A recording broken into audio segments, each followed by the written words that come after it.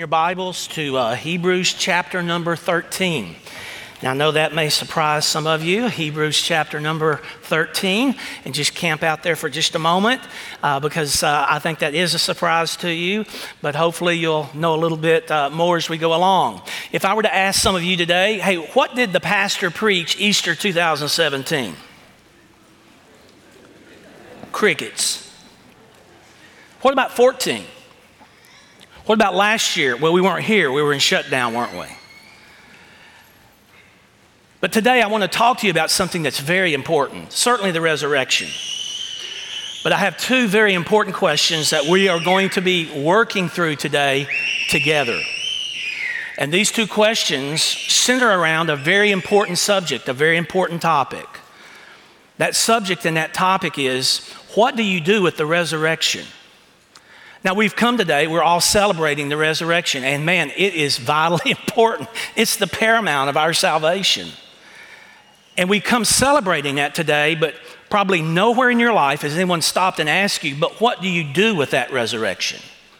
And I know some of you say, well, you accept Christ. You accept that free gift of love from our Savior, and certainly you do. But is there more in terms of executing the resurrection? And I don't know about you, but I encounter all kinds of situations and questions that I just don't know the answer to. Can I illustrate for you? And again, let me repeat. This week has been one of those weeks that people have asked me all kinds of questions. I've been in all kinds of situations, and I just don't really know how to respond. For instance, for you that come here on a regular basis, you know I feel very uncomfortable in a coat and a tie. And today I have a brand spanking new pair of shoes on. I had to get my wife to lace them up 15 minutes before this service. And if you don't believe that, you ask her. Have you ever put a brand new pair of dress shoes on and know how slippery they are on the bottom? Let me demonstrate for you. Keegan, come on up, buddy.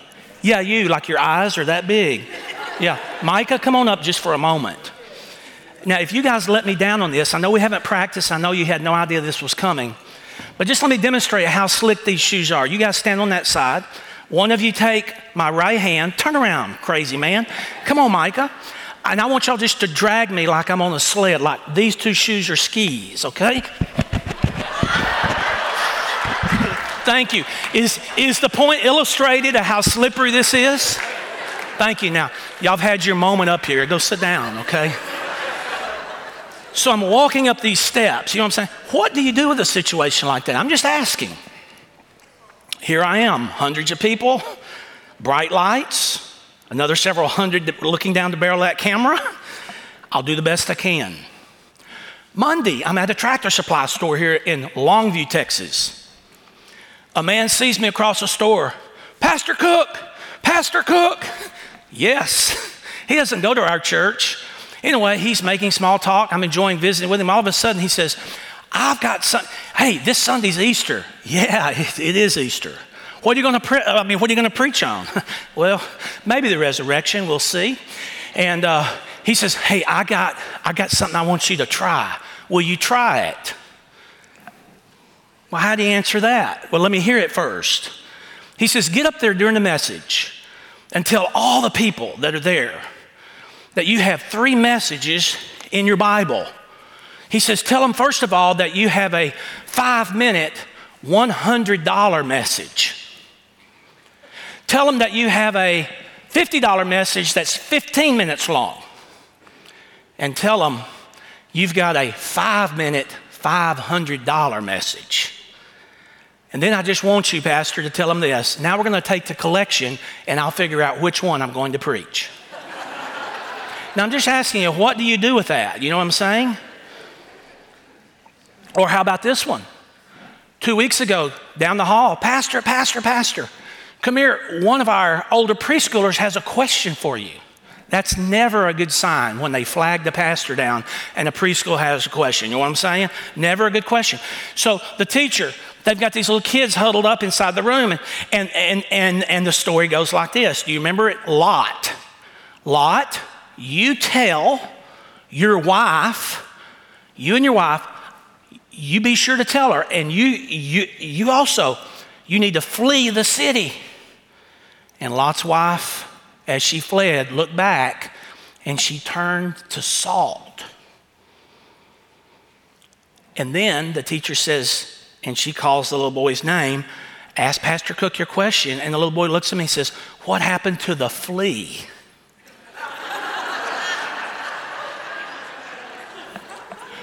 I don't know what to do with that, that's what I'm telling you.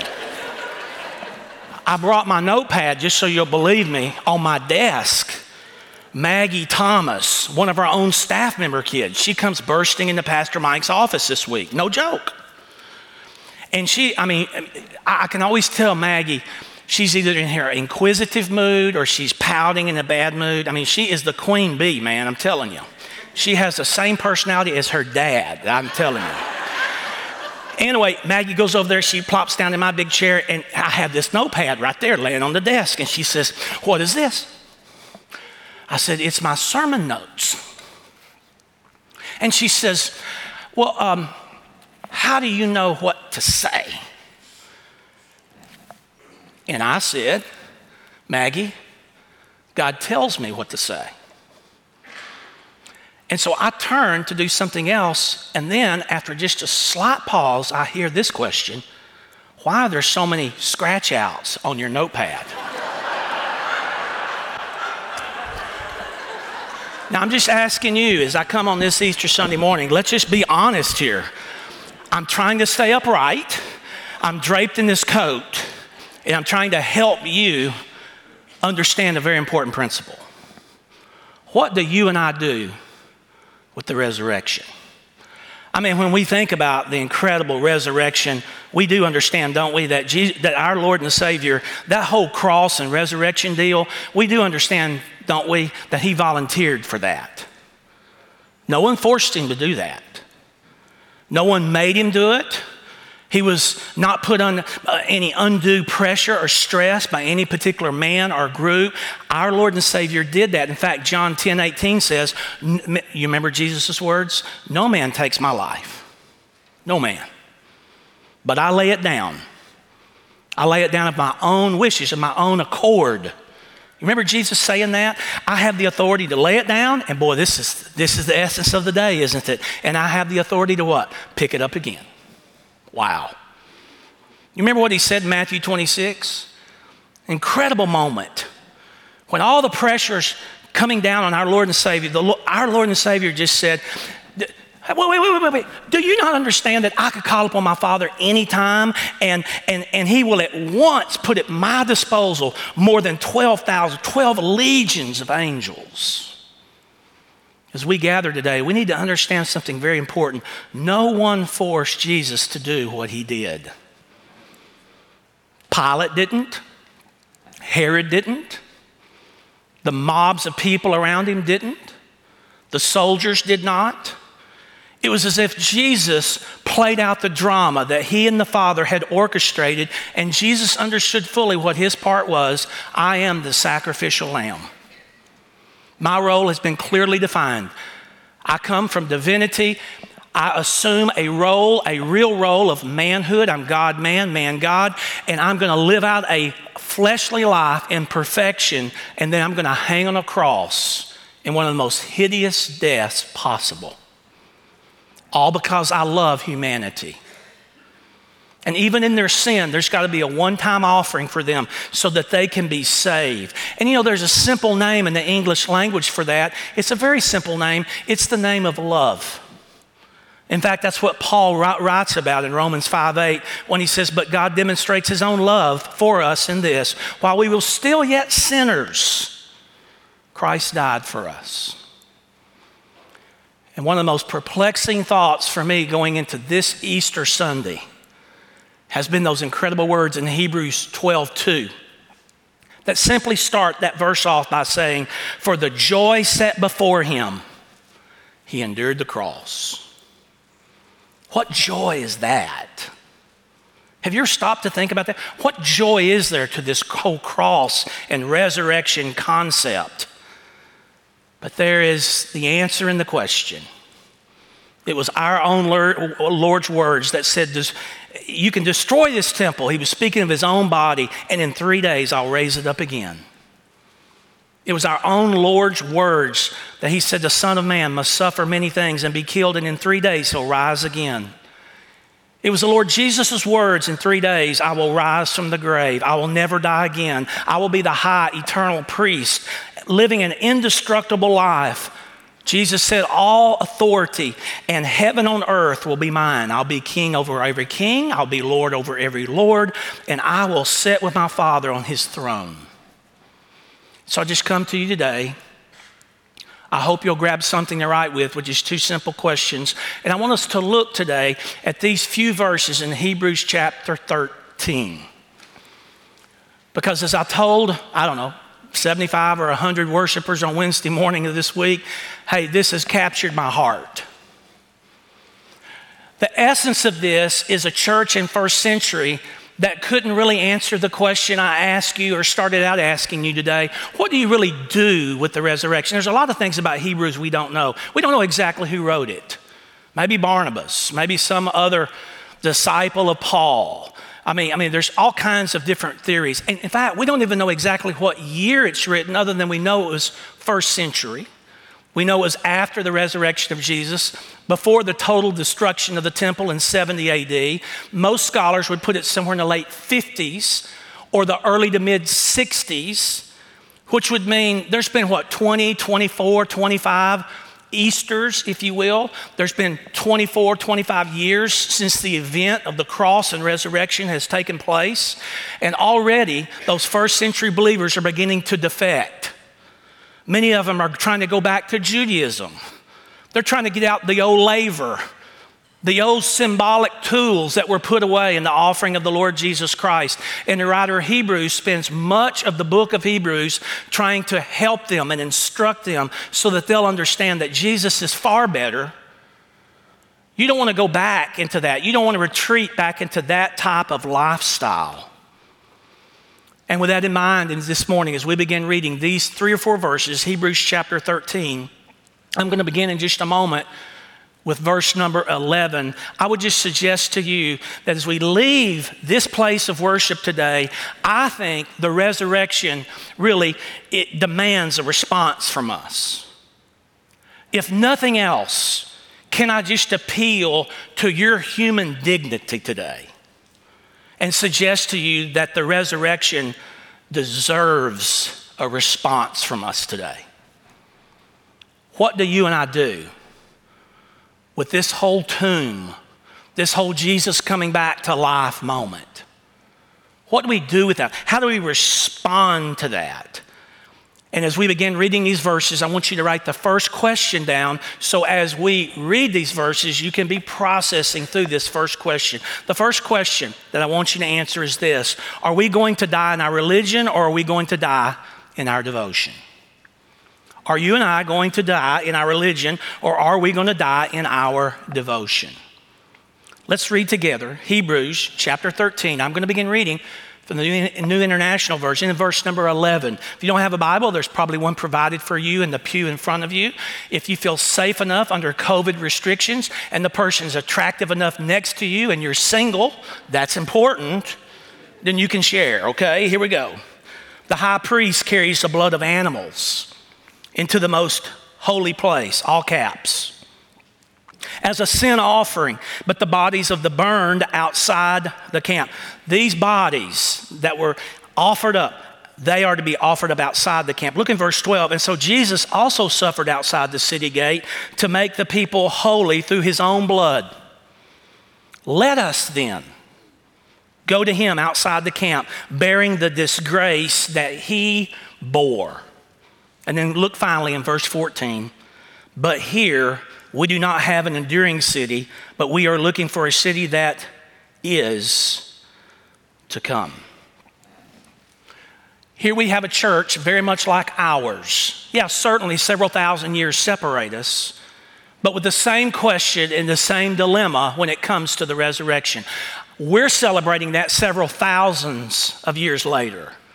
They were celebrating that 20, 25 years of Easter celebrations, if you will, the cross and the resurrection. Certainly not so much a celebration around the cross. That was a very miserable act. But the resurrection, now there's something that you can really sink your teeth into with joy.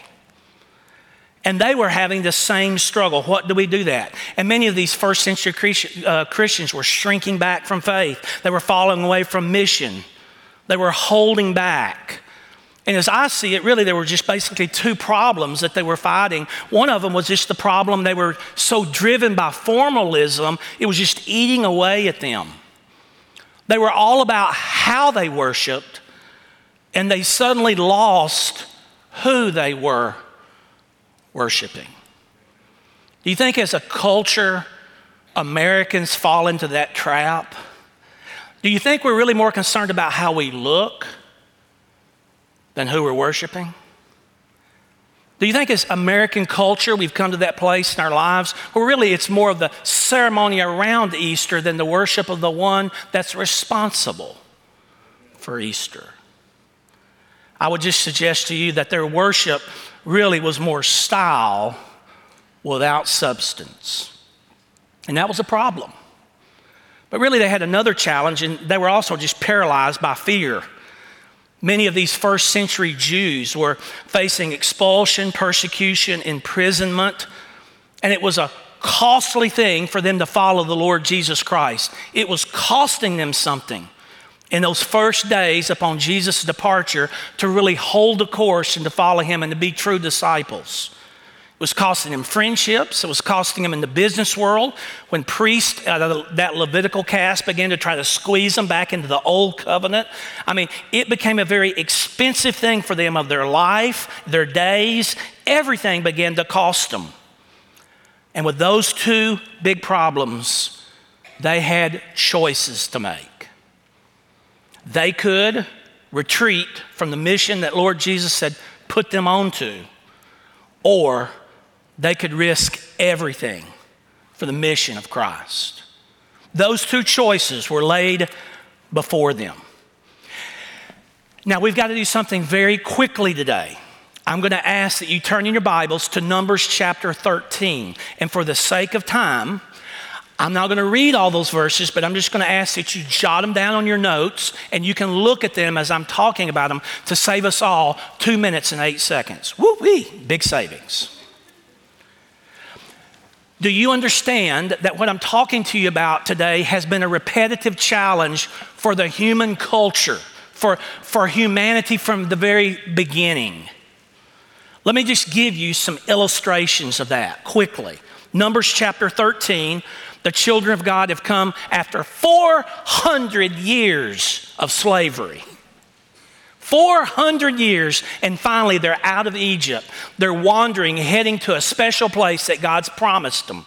And when you come to verse number 31 in Numbers chapter 13, you see the report of the spies. Remember, leadership had sent the spies into the land to come back to give a clear report of what they were to do. And just to summarize verse 31 and following out of Numbers 13, these spies came back as a whole, not all of them, but the majority of them came back and said, let me tell you something, we better not go into that land. Those people are a lot stronger than we are. In fact, those verses, verse 32 and following, began to give the essence of the bad report that they're sharing with all of Israel. Boy, we got bad news. The retreat is on now. And they begin to say how the land is going to devour living things. We've witnessed it. The land over there across the Jordan, it just devouring people. And then on top of all that, there's giants over there. They're so big that it makes us as a humanity, as a human race, it makes us look like grasshoppers. And it's an interesting moment that God's children come to. In fact, a few verses later, it comes to this essence. The people began to murmur, the Bible says, against leadership. So we're going to elect some new leadership, and we'll take a vote, and we just think we'll go back. They had a huge decision to make, to trust God for the provision or to go forward. Retreat or to risk it all and follow what God was asking them to do. Now quickly over Numbers 14, these verses we do want to read. I want to show you because Moses goes and he begs.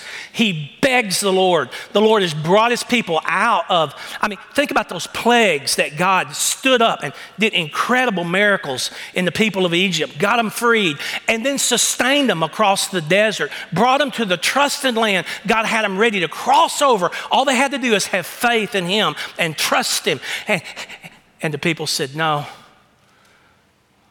we want to go back. At least over there, they fed us when we were slaves. And so Moses knew that there was a heartbreak for the Lord about his people's rebellion. And so Moses pleads with God, God, please spare your people, forgive them. And here's what the Bible says in Numbers 14, beginning in verse 20. And the Lord replied, I have forgiven them as you ask. Nevertheless, as surely as I live and as surely as the glory of the Lord fills the whole earth, not one of those who saw my glory and the signs I performed in Egypt in the wilderness, but who disobeyed me and tested me 10 times, not one of them, verse 23, will ever see the land I promised, an oath to their ancestors. Not one of them who's treated me with contempt will ever see it. And then jump down to verse 32. But as for you, your bodies will fall in this wilderness. You see, humanity has battled this. We battle this. We won't turn there, but in Judges chapter 2, do you remember finally after 40 more years of wandering and all of those deaths in the wilderness, finally a new generation said, we will trust God. They crossed over. And then God gave another challenge. Hey, these Canaanites are going to pollute, they're going to try to dilute who you are in your relationship with me. I want you to rid every one of them out of this land. You remove every single one of them. And Judges chapter 2 tells us that God's people said, well, we don't see the need in that. And again, they had a choice. Do we sell out to the Lord's call in our life, or do we retreat? You know, there's a third place. We go on and on. You get over there to 1 Samuel chapter number 8. And God's children, the Bible tells us, all the other countries around them, the nations around them had kings. They had earthly kings. And God's children suddenly decided, we need a king. We don't need just Jehovah God. We need a king of our own. And we remember biblically that craziness. And you come to the end of Hebrews. And here we are again, hundreds of years later. The Lord Jesus has just departed maybe 20, 25 years previous to this in a great ascension. God's own Son. These people were able to witness it. Most of them were able to see it with their own eyes. And here's the question again. Are you going to retreat? Or are you going to risk it all for the cause of Christ? We fast forward to the day in which we live. And can I just share with you quickly? You would have to surmise and foster your own thoughts around this subject of where the American church is today. Are we really risking it all for the mission of sharing God's incredible grace with a whole generation of people to disperse that gospel as God has called us to at any cost? Or have we shrunk back? I think about where we have been this last year. I think about the over 200,000 people that died in fires in Australia, or flash floods in Chile and Afghanistan, and 11 different earthquakes that have killed thousands in the Middle East nations. Think about that for a moment. Over 200,000 people died since 2020. Most never hearing the gospel. I think about our world today, and man, we live in a crazy world. Do you realize that more than half of planet Earth's population, they survive on less than $2 a day? It's a people around the globe that are desperate for hope. And we in our American churches have so isolated and insulated ourselves so often to the point that we give a tip of our hat to 8%, 4%, 10% of our offerings to some mission cause, and we think that we are doing well. I think about the world that we live in. Think about India, for instance, that has more people living at a poverty level than all the inhabitants of America. I think about our nation, where we've just recently had 500,000 people die of COVID. Several in our own fellowship that our heart still breaks over their departure. Now 30 million cases in America alone. Did you realize, have you seen that last year alone, hurricanes reached an all new level in America and our borders? Have you ever thought about the number $95 billion worth of damage? Do you know that every single year that clicks by, 25 million children are exploited or sent off somewhere in some sex trafficking scheme? Man, I don't know what you think about all those needs around us. But this Easter, this church, these people that were written to in the book of Hebrews, that just seized my heart. Here they are wondering what they need to do to shrink back or to go forward and risk it all for the cause of Christ. They had the same question that was in front of them. I would just suggest to you that I see so little risk in the mission that God has called us to. When we as Christians need to be on the actual firing line for God, most Christians are off in some classroom or nursery still eating spiritual milk. And there's a great need in front of us. I just suggest to you today that Easter, the resurrection, it really demands a response from us this year. It really deserves that.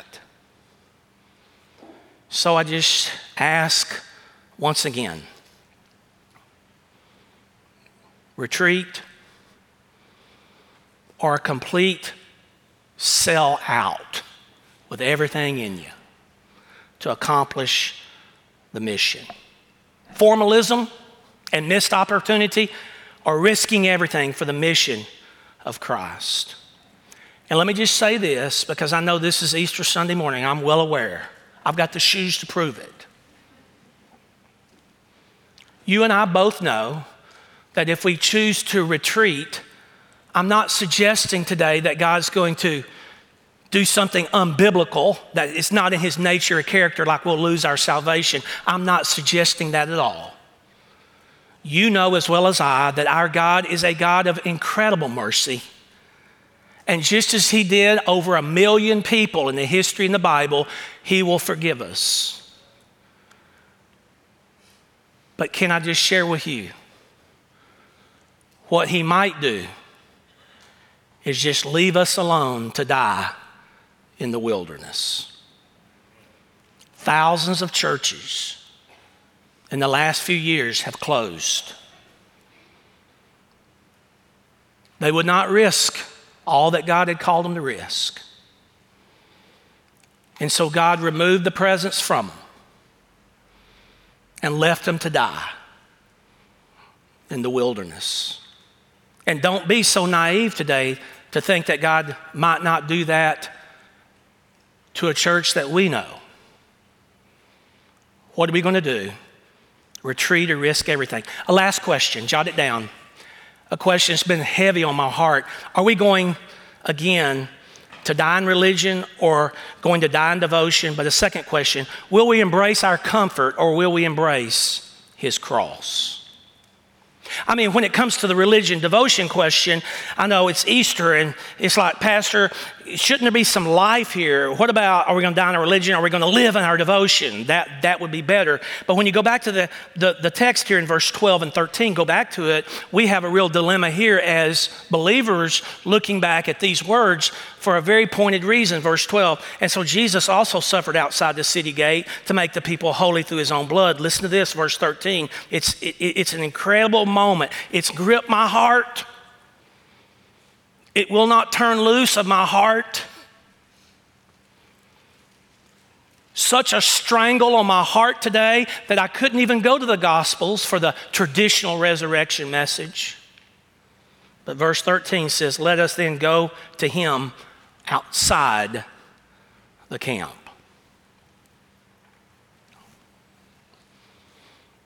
An outside Easter. That's what I would ask you to consider.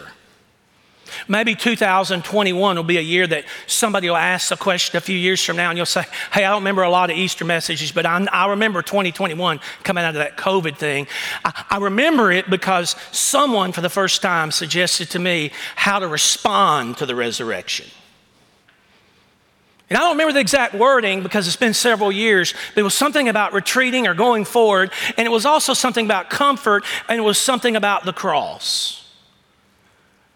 Because if you and I put ourselves in the place of these first century readers, going outside the city meant something. Going outside the gates of protection meant something. In fact, we don't have time to look at all of them, but over in the book of Leviticus, jot them down, you can look at them later, chapter 16, verses 27 and 28. Let me say that again, Leviticus 16, 27 and 28. We have there the premise for what we have recorded right here in these verses. The festival of the atonement. Each year the Jewish community would have to come and offer a sacrifice for their sin. Their sin had such stench and filth, as any sin does, that once the blood was shed, that carcass was taken outside the city. Outside the city was not a real good place. It was a place where bad things happened. In fact, in this particular case, it was a dirty place. It was the dump grounds for all of the sins that had been taken on symbolically in the carcass of that animal. They wouldn't even keep it in the city. Out it goes to be completely consumed by fire, every part of it. In fact, when you look at those verses, my wife tells me not to use the word guts from the pulpit, so I won't. I think many of the translations said the intestines were burned, the flesh were burned. Every part of that animal was consumed outside. You go outside is what the writer of the Hebrews was saying. And that's what the Bible tells us today. As a church body, you need to be going outside. Yeah, but outside, Pastor, is a dirty place. Leviticus 13, another passage you'll want to look at, verses 45 and 46. It was also outside the city a despised place. Because in Leviticus 13, 45 and 46, it tells us this is a place that those that had skin ailments went. We know what the big L word was in first century, leprosy. That's where the leper colonies were. That's where people that had some bad stuff went. And we don't want to touch them because we might get what they have. So not only was outside representative to the first century reader that, hey, there are dirty places out there and despised places, but there were also dangerous places. Leviticus 24, in your nap time reading today, verses 13 through 15, tell us that's where the criminals were prosecuted. Those that were blasphemous people were stoned there. People would get around them. They would take rocks. They would touch their head, and then they'd beat the head with the stone until the people were dead. Is that pointed enough for you today? But you know the resurrection. You know the cross was on the mind of the writer. Did you get that phrase? I love it. Incredible. Let us go outside the camp, verse 13, bearing the disgrace that he bore. That's where it all took place for Jesus. the cross, the whole criminal element went outside the city. There he hung between those two others. There was the scourging and the beating and the mocking and the reviling. There was the death, the physical death that took place. And not far from that was the tomb, because dead people didn't come inside the city. Death stayed outside the city gates. That too, the whole resurrection, John 19 tells us, took place outside the gates.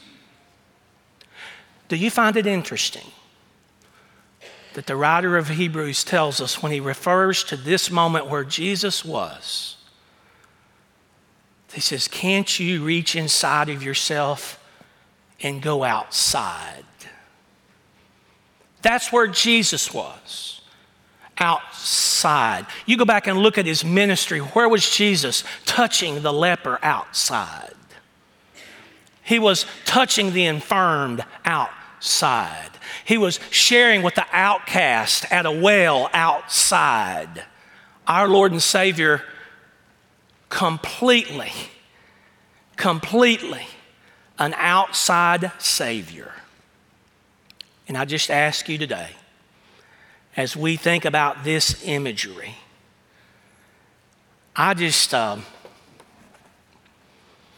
what are we called to do with the resurrection? My fear is that pastors like myself will lead churches in a place somewhere else other than outside. And you know, as followers craft a Jesus that they want to see, a Jesus that's a cleaner Jesus, a more comfortable Jesus, a Jesus that is not quite so hard to follow, a Jesus that really doesn't require us to go into challenging places. That's what the real challenge was for the first century believer, because many of them wanted to follow Jesus, but they didn't want to pay the cost. And so the writer of Hebrews told them very carefully, you have a choice. You can die in retreat, or you can die risking it all. And so today, as we come as Easter worshipers, I don't really know what you're going to do with that question. You and I encounter situations that we don't really always know exactly how to handle. We get questions that are fired at us at times that we don't know exactly how to respond to. But I just wonder if we've not prioritized our comforts rather than meeting the true needs around us. William Arthur Ward said, "Flatter me, and I may not believe you. Criticize me, and I may not like you. Ignore me, and I may not forgive you. But encourage me, and I will never forget you." What are we going to do with the resurrection? I just want to encourage you. With a world that's turned upside down politically, you tell me what we do with the mess that we're in. Medically, financially, a world that's messed up, a world that is in desperate need of hearing the truth and the answer to so many of the challenges that the gospel brings. My prayer is that this will be an outside Easter. Will you pray with me this morning? Lord, I just want to thank you. I just thank you for this group of worshipers that has come to this place to celebrate the resurrection. And Father, we believe in your resurrection. We celebrate that resurrection. But Father, as we pray about what shall we do with the actual resurrection of the Lord Jesus Christ, Father, I would just once again submit that it demands us to answer that question. Our Lord deserves us to answer. He deserves an answer from our hearts today. I just wonder if there's someone here that has never trusted the Lord Jesus.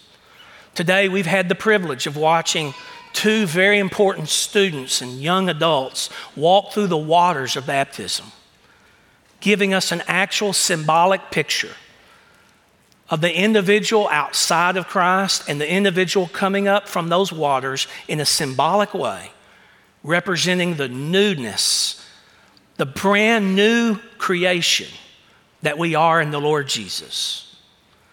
So, Father, today for that one that has been wandering, that one that their heart is not yoked with our Lord, that one that's struggling in life to find their real purpose and meaning, Father, I pray that today they may find Jesus.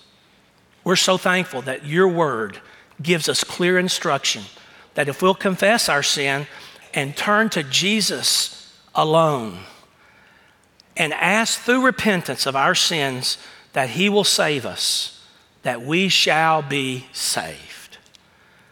And Father, would there be someone today that might begin that journey in Christ? Father, today we just love you. We share our hearts with you. In our brokenness, we stand before you in awe. We worship you. Today, Father, as we close this service in these next few moments and continue this time of worship, Father, let us not forget who we are worshiping. Father, we love you. And these things we pray. In Jesus' name, amen.